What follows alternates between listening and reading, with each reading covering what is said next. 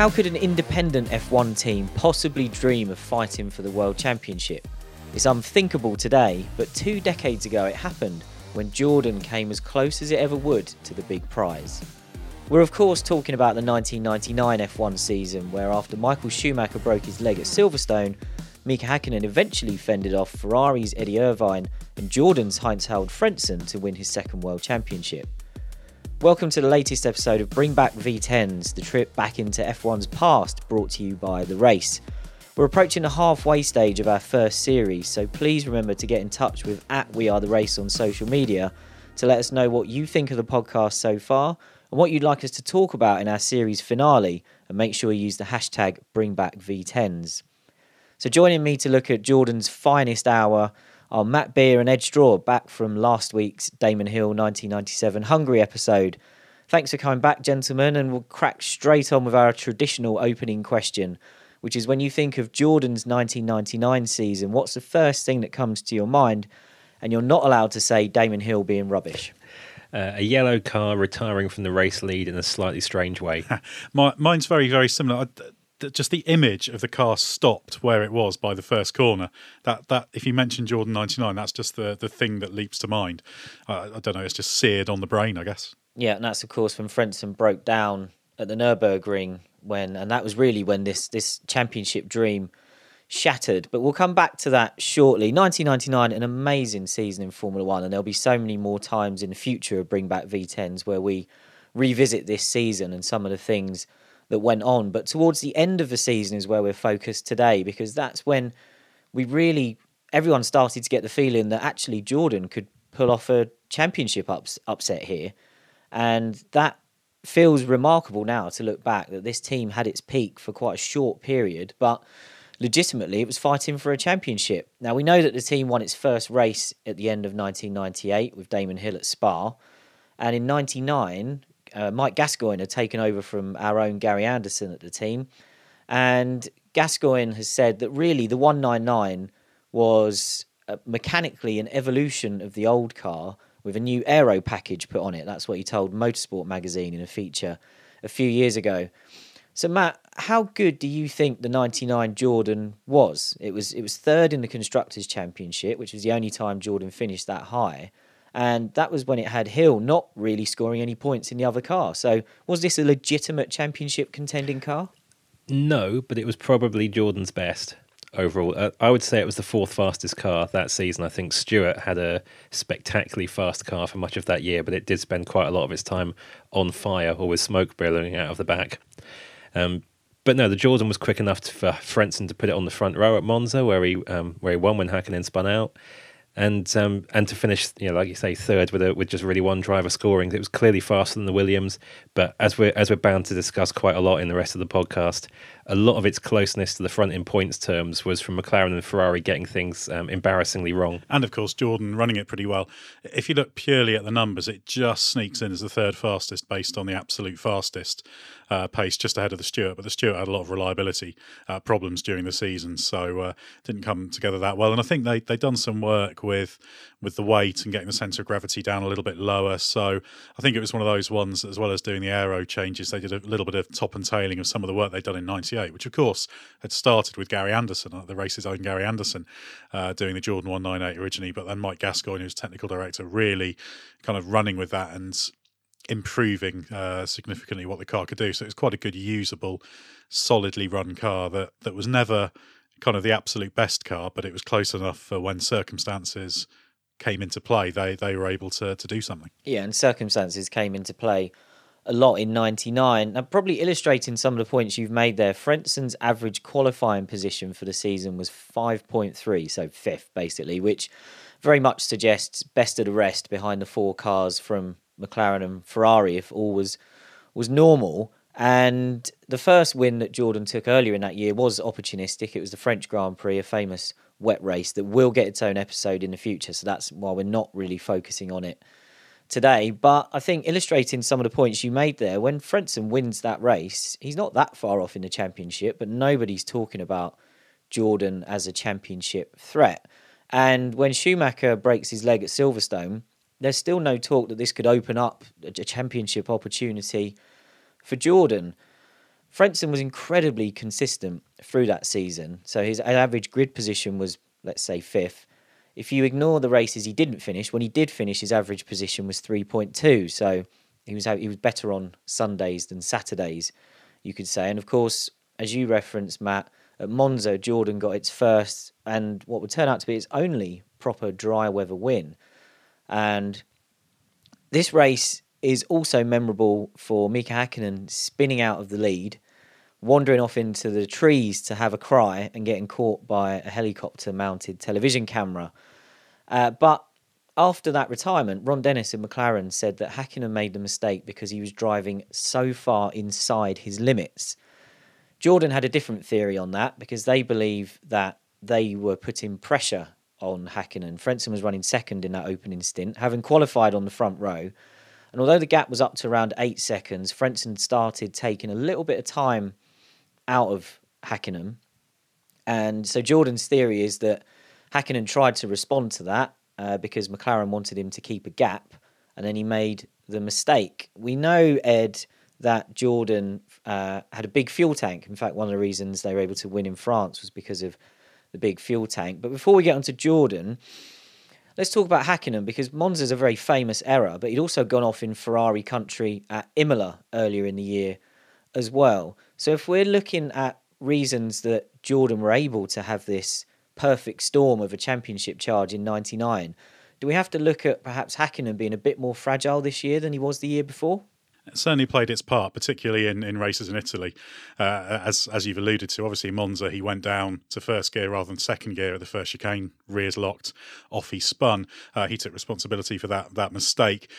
But at the time, I mean, coming back to that line Ron Dennis said about the fact Häkkinen was cruising, he was being given the pushboard, and in that race, they were concerned about this being one of those races where those running longer could then really kind of chew up lap time, because obviously you've still got healthy tyres, shall we say, and then you've got very little fuel. Austria, I think, was the race that really got inside McLaren's heads on this one, because there, David Coulthard, having punted Häkkinen into a spin, was leading. I think he had about 10 seconds on Irvine, and then he made his last stop 5 laps earlier, and Irvine was taking like 1.8 seconds a lap out of him and then won the race as a result of that offset. But I think they vastly overestimated what was happening at Monza. If you watch that race with timing, as I've done quite recently, you don't see any of those offsets with people who are running a bit longer. So actually, I think they were too worried. But yeah, pushing Häkkinen on. There was a lot. I think collectively there were a lot of weaknesses from McLaren that year. Häkkinen also lost a lot of points through no fault of his own, through being hit by DC in Austria. The tyre went at Hockenheim. So it's a strange one. I think Häkkinen was a little bit fragile at times, and he did admit at the start of the season he struggled to kind of pick himself up to go for the championship again. But whatever happens, that Häkkinen McLaren combination was not scoring the points that it really should have done. So I tend towards Eddie Jordan's interpretation of events, and it was those shortcomings that helped Jordan, at best the third best package, to get in the hunt. I think Häkkinen was definitely fragile to a degree through both his championship seasons and then into 2000 as well. But I do think a lot of that fragility came from the fact that really he should have been walking those 2 championships, and for reasons quite often not his fault at all, he wasn't. If you look at the stats, he had 20 pole positions across his 2 championship seasons, so pole for more than half the races. The most poles anybody else got was 6.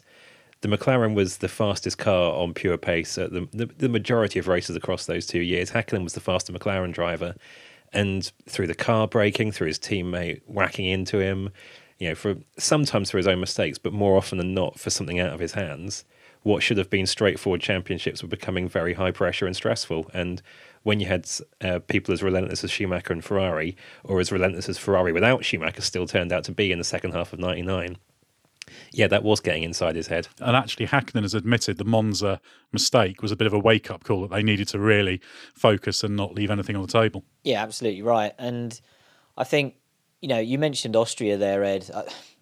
McLaren shouldn't have read too much into that, because that was just a bad day at the office for David Coulthard. Yes, he wiped his teammate out and then didn't drive very well after that, so he sort of handed the race to Irvine while Häkkinen... Exactly what he said in the post-race press conference, pretty much what you just said there. Yeah. So I have no problem taking that swipe at him, because he gave it to himself at the same time. Eddie Jordan obviously loved the idea of getting under the skin of Ron Dennis. Now, they had a better relationship, I think, behind the scenes than maybe the one they played out in public. And Eddie Jordan loved playing up to that. And after Frentzen wins at Monza, Jordan says, right now I'd have my money on Frentzen before I would Hakkinen. The McLarens have the speed, which is what Matt was talking about, but either the team or the driver has screwed up on too many occasions. There is a litany of failure and they should have won the championship by 50 points and it should be all over by now. But they have another contender in the shape of Heinz Harald, which nobody expected. Ron is a great competitor. I admire the guy and I think his team is sensational. But if I had a team as good as that and I'd not won the World Championship by now, I would be sick. And Dennis probably was feeling like that by this point, because I think you've got to think that Schumacher would have beaten this fragile McLaren-Hakkinen partnership to the 99 title, but McLaren kind of got away with that one with Schumacher not being a factor in the second half of the year. Now, Jordan has talked about how he used to deal with Ron. Eddie loves giving an interview and he's written an interesting book as well.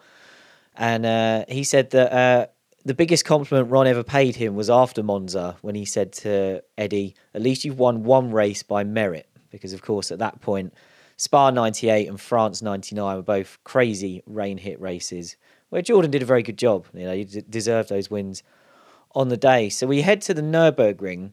And at this point, Frentzen is 10 points behind Hakkinen and Irvine with 3 races to go. And this is back when we were only 10 points for a win. Irvine, who wasn't very good at Monza, I think we can all agree. He then talks about Frentzen in an Irish newspaper column, and he says, in theory, Frentzen's win puts him in the running along with me and Mika. But the truth is, he is a red herring. Much as I respect what my old boss Eddie Jordan has done with his team, Heinz Harald's victory was down to the fact that this track suited their car. It will all come down to a scrap between me and Hakkinen. So, Matt, if we think back to 1999, after the Monza win, did you think that Frentzen was a championship contender now? Looking at what Irvine said there, Jordan had been fast at other high-speed tracks such as Hockenheim and Spa before we got to Monza. So perhaps, was it a credible theory that it was just a car that was good on that type of circuit? Well, I think at that point, 21 years ago, the wildly optimistic Frentzen fan part of me that still hadn't quite given up from 97 definitely thought, yes, he was a contender, but realistically, it was more because of the fragility of McLaren and the fact that Jordan by that time was looking like a serious second best package. Irvine's championship bid was largely based on an excellent fortnight across Austria and Germany when he was very impressive in the way he first stepped up with Schumacher gone. But as soon as things started to get more difficult for Ferrari, Irvine's results were absolutely nosediving, and the Jordan looked like the car that was going to be there to pick up the pieces, almost regardless of the track. So, yeah, 10 points with 3 races to go was still a very tough ask for not the fastest car up against Hakkinen and McLaren, but Jordan had been best of the rest or nearly best of the rest everywhere. Hakkinen and McLaren were still shipping points. Irvine and Ferrari looked completely all at sea by that time. So, yeah, Frentzen was a solid long shot. I think solid long shot is about as good as it would have been. The car still wasn't the equal of the McLaren, certainly over kind of an on-average circuit, shall we say. I can't really tell looking back. I think I was more concerned with Damon Hill underperforming as a Damon Hill fan at the time. Obviously, this is before my journalistic career started. Obviously, in retrospect, he was performing dreadfully and Frentzen was being mighty. But it was still, if you look at the circumstances going into Monza, it was still a long shot, because even if Monza was going to be good, they still had a number of tracks where there's no real reason to expect them to be good, including Nürburgring, actually. Yeah, I think no one else was paying any attention to Damon Hill by this point of 99, Ed. But a very quick note, in fairness to Eddie Irvine, he has said that he felt that Ferrari switched the development off on the 99 car not long after Schumacher broke his leg, and then towards the end of the season, a lot of the 2000 wind tunnel work had thrown up some bits that they could put on the 99 car towards the end of the season, so that's why there was maybe a little revival of Ferrari's fortunes. But certainly at this point, Ferrari and Irvine weren't looking massively like a factor. Eddie Jordan, Matt, seemed to be looking at it the same way you put it. He said that, they were still a long shot. He felt that the dry weather win proved once and for all that the Jordan 199 was a serious contender. In public, he's still saying, yes, we're the outsider. But he also said at the start of the season, if we'd been told we'd be fighting for the title, or if we'd said we were fighting for the title, we would have been laughed at. So just to be where we are is fantastic. But when we get to the Nürburgring, Jordan brings some updates that they've tested at Magny-Cours. Strange place to test new parts, if you ask me. And they go there actually thinking, right, we can show some dry weather pace here. And Frentzen has a sort of disrupted weekend, and even qualifying is a stressful session where they're not entirely sure he's going to get out for another run at the end. But he goes out at the end and he puts the car on pole. And this was the point for me where I thought, hang on a minute, this could really happen now. Jordan have properly got their act together. And Eddie Jordan says that actually what Frentzen did that day under that amount of pressure was a measure of where he was at and where he was performing in 99. So Ed, do we think that, was this the peak of Frentzen's Formula One career? You know, he had the time at Williams where it didn't work out for whatever reason, but once he'd been released from those Williams shackles, he's at Jordan, a completely different environment. And by this point, he's on fire, isn't he? And there's an interesting note that we've seen in some interviews and recently on social media, actually, from Mike Gascoigne, where he said in 99, Frentzen just turned up and drove the car. And he actually struggled after that because he got too involved with trying to engineer it. So would you say this was absolute peak Frentzen at the end of 99? Yeah, you'd probably have to say that because he's a curious driver, Frentzen, a huge amount of pace and ability. And we saw some wonderful performances with Sauber in his early years in Formula One. At Williams, his season in 97, when he only won one race alongside Jacques Villeneuve, was probably better than it looked. He had some misfortune as well, but he also had some areas where he wasn't at his best. So I always felt he was a driver who perhaps was a little bit mentally fragile and needed to kind of get that momentum and get onto a bit of a crest of a wave to really perform at his absolute best. And when that happened, he was brilliant. And in fact, we did see later years with Jordan, he kind of declined to the point where he got ousted mid-season in the end. So, yeah, curious. I would say, if you want to pick a peak, probably actually Nürburgring qualifying is the absolute peak to go for, because I don't think he really had any business being on pole position. It was a tricky and odd qualifying session. So again, there are a few circumstances that helped create the opportunity, but he'd had a difficult session. He just went out and nailed it right at the end of the session. They did kind of a quick racing pit stop, didn't they, to get him turned around and back out on the soft tyres to give it a go. So the fact that in the race he had McLarens all over him, first Hakkinen and then Coulthard in the dry phase of the race before he made his stop, tells us that he wasn't really supposed to be on pole position. I think we have to put that down to Frentzen absolutely nailing it. We know he was the guy who could beat Schumacher, wasn't he? That's what he was before he came into Formula One in his early years with Sauber. And I think we had moments where we saw that, but he couldn't string it together for consistent periods, and probably 99 as a whole was the point where he came closest to consistently delivering the driver performances that people said he did have when he was considered that Schumacher beater. Now, Matt, last week in our Hungary 97 episode, you said that you had a lot of theories about Frentzen from 97, that when you went and looked back at them, you went, actually, no, he wasn't as good as I thought he was at the time. But is this the period of his F1 career where everything you've gone back and looked at and you thought, oh no, he really was that good? He was better, possibly. No, I've always thought of 99 as the moment Frentzen showed what his whole career probably should have been. There was a slight sketchiness to Frentzen throughout his career. Like you said, Ed, he was billed as the Schumacher beater. But there's that famous picture when he was in the Mercedes Junior program of him, Schumacher, and Wendlinger with Peter Sauber at an event, and everyone's wearing a smart suit and tie, and Frentzen's in a terrible jumper. And it's a tiny thing, but it's just a little hint of just not all the details being in place, not having attention on all the things he absolutely needs to. And you know, the fact that Williams didn't work out for him. Sauber, his first stint there, had so many promising days, but also some disappointing ones as well. And then he gets into this year at Jordan, and he just comes across like someone who's free and relaxed and can bring all his talent out without all the things that were either complicating it for him or he was allowing to complicate for him in his own head. And I think that 24 hours at the Nürburgring was the absolute peak of his career. That was such a messy, not just session, but weekend. He missed a lot of practice running and then just goes out and then on a properly dry track at the end with a bit of extra fuel because they were trying to get as much running in as possible at the end. He puts in the fastest lap of the weekend up to that point, head-to-head with the two McLarens on the dry track. It was properly sublime. And yeah, definitely his F1 peak in that single lap, I'd say. He was perhaps a driver who was helped by the circumstance of going into a team with an evolutionary, well-sorted, proven car. He was undisputed number one because Damon Hill was going a season too far in his career. And I think probably that kind of unshackled him a little bit, and he didn't have to do too much work in terms of making the car good, and it probably was in that right window for him, whereas someone like Schumacher was the guy who always made it work for him and was always there, whereas Frentzen, I think, probably needed to be in that little narrow window for it to really work and him deliver his best. I'd argue your undisputed number one point, Ed, bear in mind that end of 98, Hill was Jordan's first Grand Prix winner and was like Benson and Hedges' darling. And Frentzen comes in as a bit of a weird choice, having just discredited his career with his Williams stint, really. But within one race, it's clear that Frentzen, is the team's best hope. Exactly. Number one status is decided by pace, isn't it? Yeah. He may have been signed as a good backup to Hill, but yeah, within about 5 seconds of the season starting, it was Frentzen's team, and that presumably helped him.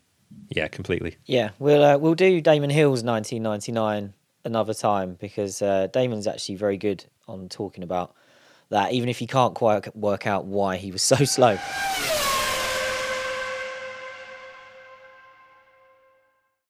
So we're on to race day, and this is the heartbreak that we talked about at the top of the episode. So we'll come back in a moment to the moment where Frentzen exits the pits and the car grinds to a halt, that haunting image that we talked about, and the moment that this all goes up in... it wasn't actual smoke, was it? There wasn't any smoke, but the title chances went up in smoke. Now, at the time, it was a very mysterious failure, and Jordan were very secretive about what had gone on. But in the years that have passed since the incident, we've learned a bit about what went on that day. And there were a few teams, I think, in 1999 who were finding clever ways to get around the ban on driver aids. And Jordan had... effectively a legal, through some loopholes, launch control system. But the trick they had required the driver to manually disable it after the launch, otherwise the car would shut down. Now, this happened to both Jordans in this race. If you remember at the start of the race, Pedro Diniz ends up flipped upside down and his roll hoop is ripped off of his Sauber. And that's because he went over the back of, or he went upside down after an accident that was triggered by the same thing happening to Hill at the same point of the first two corners at Nürburgring. So Hill's car stops, and then there's a multiple car accident, and Diniz comes barreling in and flies over the back of possibly a Benetton. But before we get on to Frentzen, Ed, let's just briefly talk about that incident, because you said you've watched the race back quite recently, and that's a very scary crash, isn't it? Yeah, it's a horrendous accident, and as soon as you see the roll hoop being damaged like that, it's worrying for the driver, because it's there to protect them, obviously. Looking back at some of the information, it was a 95 km/h impact initially on the roll hoop, which led to the main kind of structure then failing, and then there's secondary structures in there, and there's the high cockpit sides that helped him. And actually, Pedro Diniz was in pretty good shape after this. He was fine. He didn't have to miss a race, and he had a bruised shoulder and knee. But it's a really, really nasty accident for him. And I think it also, for those of us who were paying attention to German F3 at the time, there'd been an accident about not long before, in fact, where Wouter van Ooyek, a Dutch driver, had flipped there. The roll hoop had failed, and he'd actually been paralysed. So it had quite a few similarities being in the same place. So, yeah, a very fortunate situation for Diniz. But there was a reason why they had secondary structures and other bits and pieces. So they weren't only relying on the top of the roll hoop to save the driver, but it could have been a whole lot worse. Yeah, it looked like his head had been squashed, and it's a testament to where F1's safety was at that point, that he was okay, and F1's come a long way since then as well. So I don't think we'd see a similar failure today. So back to Frentzen, who leads the first stint of the race, and then he comes in for a pit stop, and it's after his pit stop that he forgets to disable the mechanism that we're talking about. But Eddie Jordan says that Sam Michael, who was Frentzen's race engineer at the time, Eddie effectively pins some of the blame on him, because Jordan says in his book, each time without fail, Sam would say to Heinz, press cancel, as a reminder. On this occasion, he simply said, you've got 4.5 seconds on Ralph, bring it home first. And then Eddie says, no sooner had Sam said that than we heard Heinz reporting that the engine had cut out. It was the most sickening feeling to see the pictures of our car rolling to a halt. The rest of that race is absolutely crazy. It's wet, dry. Johnny Herbert ends up winning it for Stewart. And it's quite interesting. At the moment, we've got a lot of classic F1 races being shown on the F1 YouTube channel. And every time they announce the race that they're doing, they're getting bombarded with requests for Nürburgring 99. So we will do a separate episode on it another time, definitely. So we don't need to get too much into everything else that happened in the race. But with how crazy it went, and I think you've already hinted at this, Ed, can we assume that Frentzen would have won this race, or was it too crazy to predict that, given that Hakkinen and Irvine were, scrambling around at the end to try and get back into the points?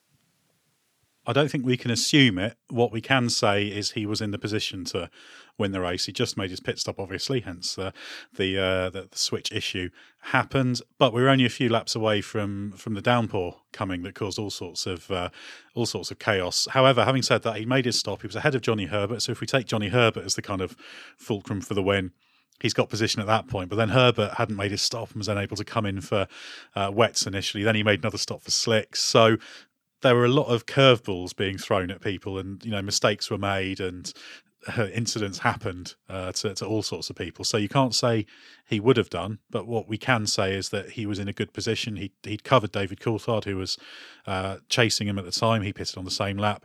He pulled a few seconds on Ralf Schumacher, who's having a wonderful race in the Williams, in fact, really, really good performance.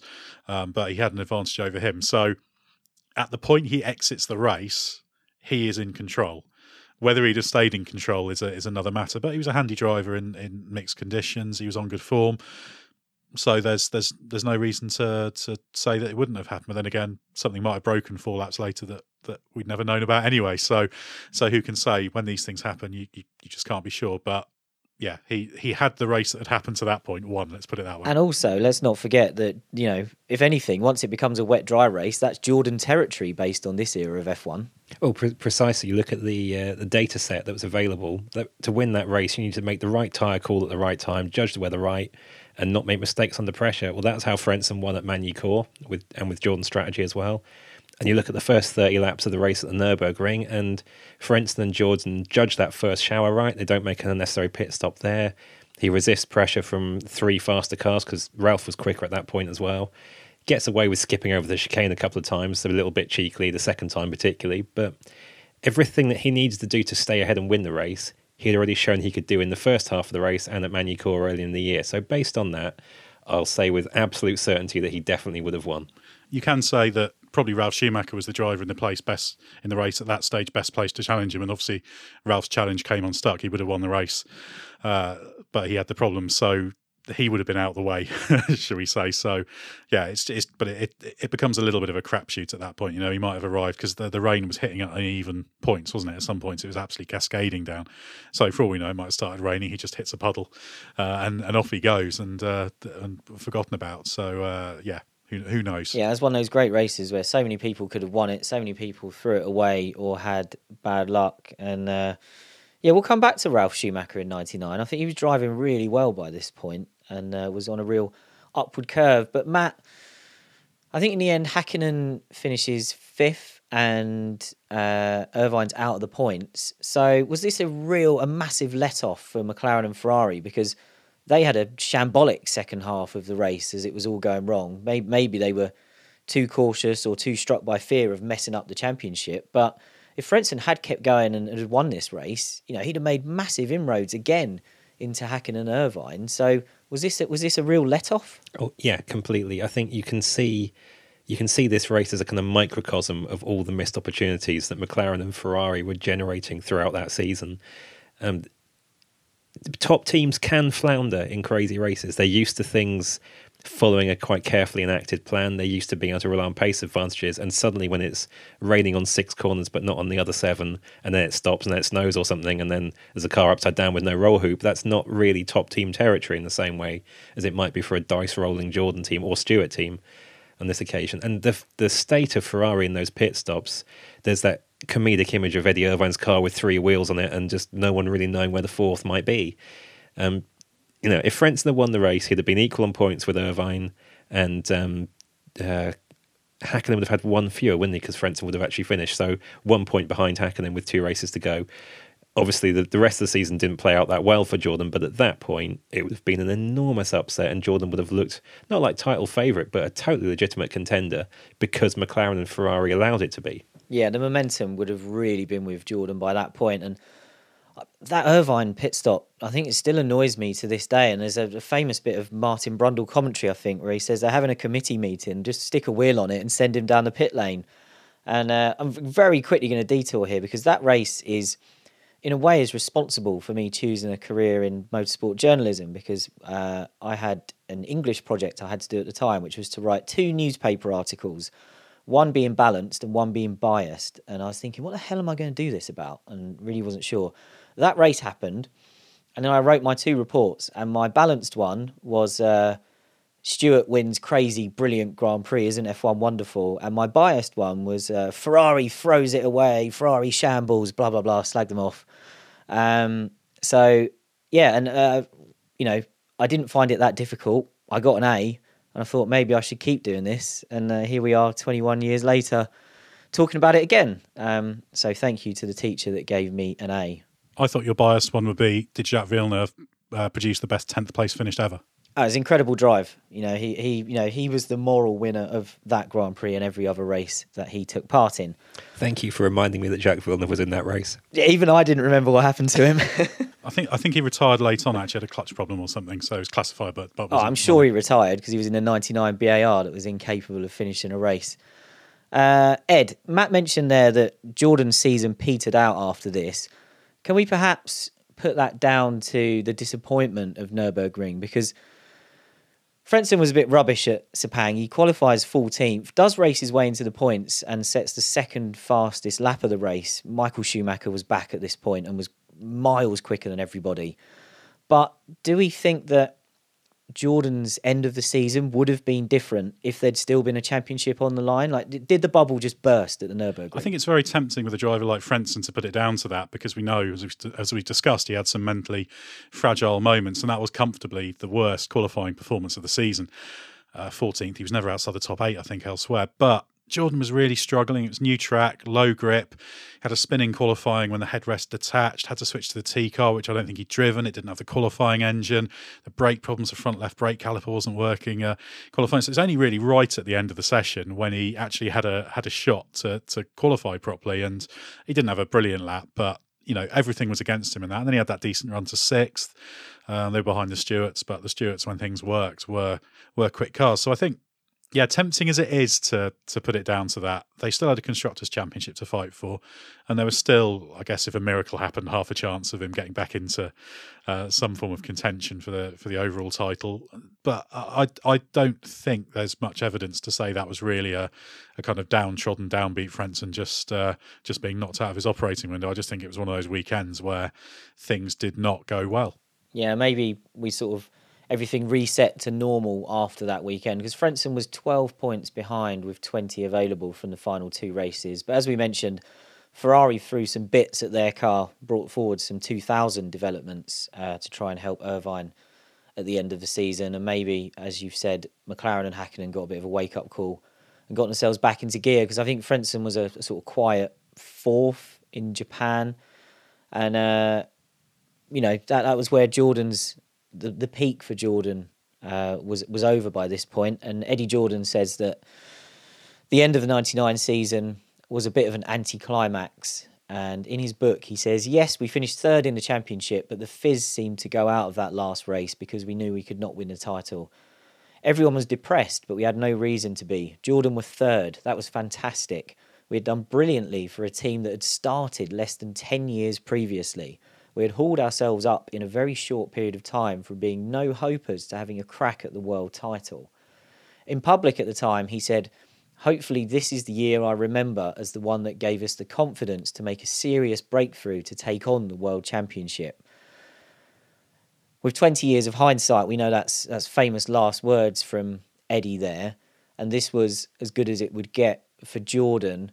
Do we think that the fact that it never scaled these heights again, did this prove that the team was punching above its weight in 1999?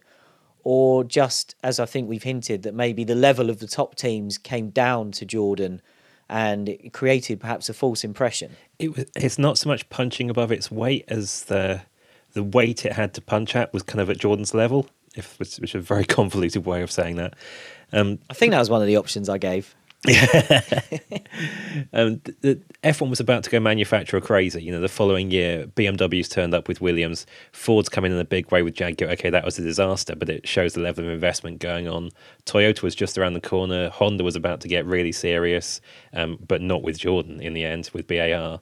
So this was a year when there weren't enough really, really big, high-functioning teams to fill the kind of top 3 or 4 in that sense, with Williams and Benetton well into their declines by that point.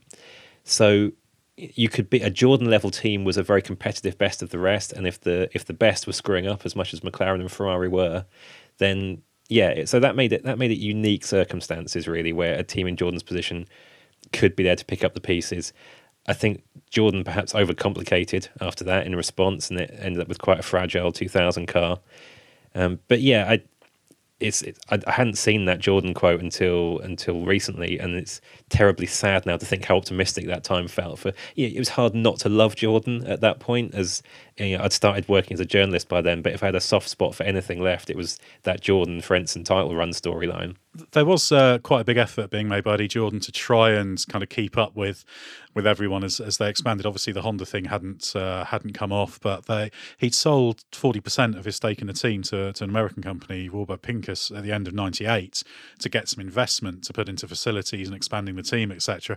I think probably what was underestimated is just how insane that manufacturer era then did start going, because it was possible for a sensibly sized team to just invest sensibly and compete with people. But I think that, combined with the fact that Jordan, as you said, Matt, didn't quite build on it in the way they should have done. They're a little bit erratic for the next few years, and that led to, Eddie Jordan wasn't going to pour some of the money, too much of the money he'd made off the team into it, and why should he? He built up that team remarkably, so it's only fair that he was able to benefit partly from it. But the team just wasn't going to be able to match the other ones without the manufacturer involvement. So in retrospect, it was a perfect storm. But I can see exactly, as you said, Matt, at the time, Jordan probably thought, well, Jordan was doing all the right moves to try and keep pace with that. But at that time, nobody foresaw that 20 years down the line we'd be talking about teams of the size that we're talking about now. These are enormous, monstrous teams. Lewis Hamilton talks about a 4-figure number of people who are contributing all round to his car and engine package, which is just absolutely crazy. That ceased to become a racing team; it's an industrial organisation, isn't it? So, I think probably through no fault of the Jordan team and Eddie Jordan's own, really, I think the main mechanism was the explosion in Formula One, and perhaps it was a shame that he didn't. That the deal for Honda to buy the team didn't happen, because it was very, very possible that they could have bought Jordan instead of buying BAR. I think their valuation their valuation was too low for Eddie Jordan, I think, was the ultimate stumbling block for that one. So a big what if, but they enjoyed their ride while it lasted, and to his credit, Eddie Jordan got out the other side in a good position. Plenty of bankrupted themselves in Formula One, and why the hell should he after what he'd done? The other thing about Jordan's title run was it was very much the end of an era and the end of a kind of hope that you could start out running a team in junior single-seaters, be good at that, work your way up, get enough funding together and some clever designers to build a Grand Prix car and be genuinely competitive, rise up through F1 as well. And Jordan and Sauber, which had a slightly different route because of its Mercedes link, the fact that they're still around in slightly different forms, very different forms in some ways, but at their core, the same base, some of the same people. Those two teams gave such hope to other ambitious team owners at the time. But with all those manufacturers just kind of looming over the horizon at the start of the 2000s, it's been absolutely impossible for anybody from that background to break into Formula One and stick around since, let alone become a title contender. So it wasn't just the end of an era for a short era for Jordan, it was the end of an era for really the whole setup of F1. I think the point you made there, Matt, about the fact it's still around as Racing Point is very important, because although the team went through some awful times, obviously it became Midland, became Spike, and it became Force India, and then clawed its way back up to being able to finish fourth in the Constructors' Championships a couple of times in recent years, and then great hopes for what can happen, rebranding at Aston Martin next year, etc. And there's still a lot of that Jordan DNA in that team. There's still people, as you say, who are same factory. Exactly, same factory, and in fact the team in its current form is quite keen to kind of underline that heritage as well. That there is a straight line going all the way back to what Matt was talking about when it was just Gary Anderson of the race, as it were. He said many times he didn't think it was going to happen. He was told there was a factory, turned up to the race shop at Silverstone, found there was nothing in it. So the first thing he had to do was kit it out. So it is that. I think that's probably why Jordan resonates so much, as it is the kind of defining underdog of that era. And we should also say, even though maybe things would have been different had Honda brought it, it doesn't necessarily mean that things would have gone brilliantly had that happened, because manufacturers come and go. Sauber was bought by BMW and was very close to going out of business not so long ago as a result. Honda's works team ended up being rubbish as well. Exactly, yeah. And the Honda Works team was rubbish, and that almost stopped. I mean, as it happened, it rose again as Brawn, and then currently as Mercedes. But yeah, there's no guarantees from this sort of thing. So I think you have to, when you look back at a team like that, you have to have a look at what it was able to do, and it was pretty improbable, all things considered, that it was so strong.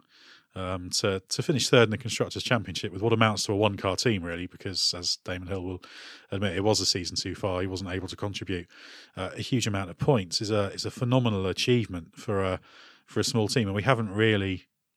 I don't think we've been able to see a small team do that since then. And yeah, so what if they capitalised on McLaren and Ferrari underachieving, on the fact Williams was having a little interim spell between Renault and BMW when it was struggling a little. That's what they're there to do, and all credit to them for being able to do that, because so many of those teams that started at the same time, late 80s, early 90s, 91 Jordan started, fell by the wayside without doing anything whatsoever. So to go from where they started to a team that probably shouldn't have even got on the grid, to do that, yeah, huge amount of credit's deserved for that, and I don't think we should look at what happened after as a kind of terrible decline and a failure to capitalise. I think the world was absolutely against them.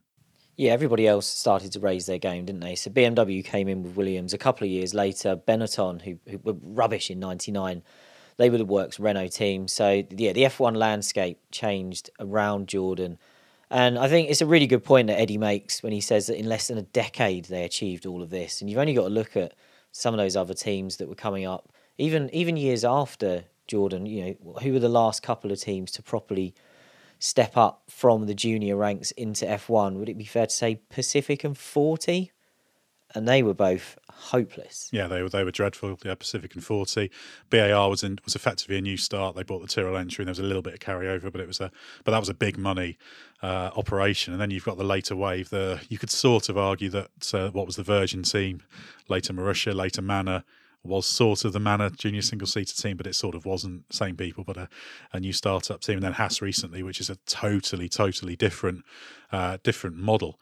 So yeah, no one was able to do it. And Jordan was even able to, in its very late days, win that ridiculous 2003 Brazilian Grand Prix, we shouldn't forget as well, which is actually one of the worst cars to win a Grand Prix, you could argue. So it still had a touch of magic right to the end of its years as Jordan, even getting a podium in the last year when the Jordan name was on the chassis in 2005 with Thiago Monteiro in the US Grand Prix. We shouldn't really mention. Oh, we will mention that race in the future, and we'll mention Brazil 2003 as well. But for now, talking about Jordan's heyday, we've come to an end, and we'll look back at some other great Jordan stories in the past. So that's the end of another episode of Bring Back V10s. Remember to get in touch with us on social media at We Are The Race. Let us know your thoughts and memories from this era, and questions for us to take in our final episode. Those questions are starting to come in. Some of them are incredibly random and requiring a bit of research and jogging our memory so we can answer them for you in the final episode.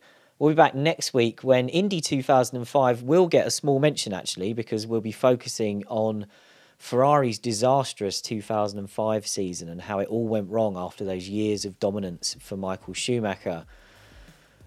Indy, of course, was the only victory that year, but because it's worth its own full episode in the future. We won't spend too long on a dark day for Formula One. But that's the subject next week. Ferrari and the 2005 disaster and everything that went wrong for Schumacher, Barrichello, Jean Todt, Ross Brawn and everyone else who was there. And we look forward to joining you for an in-depth discussion about that next week.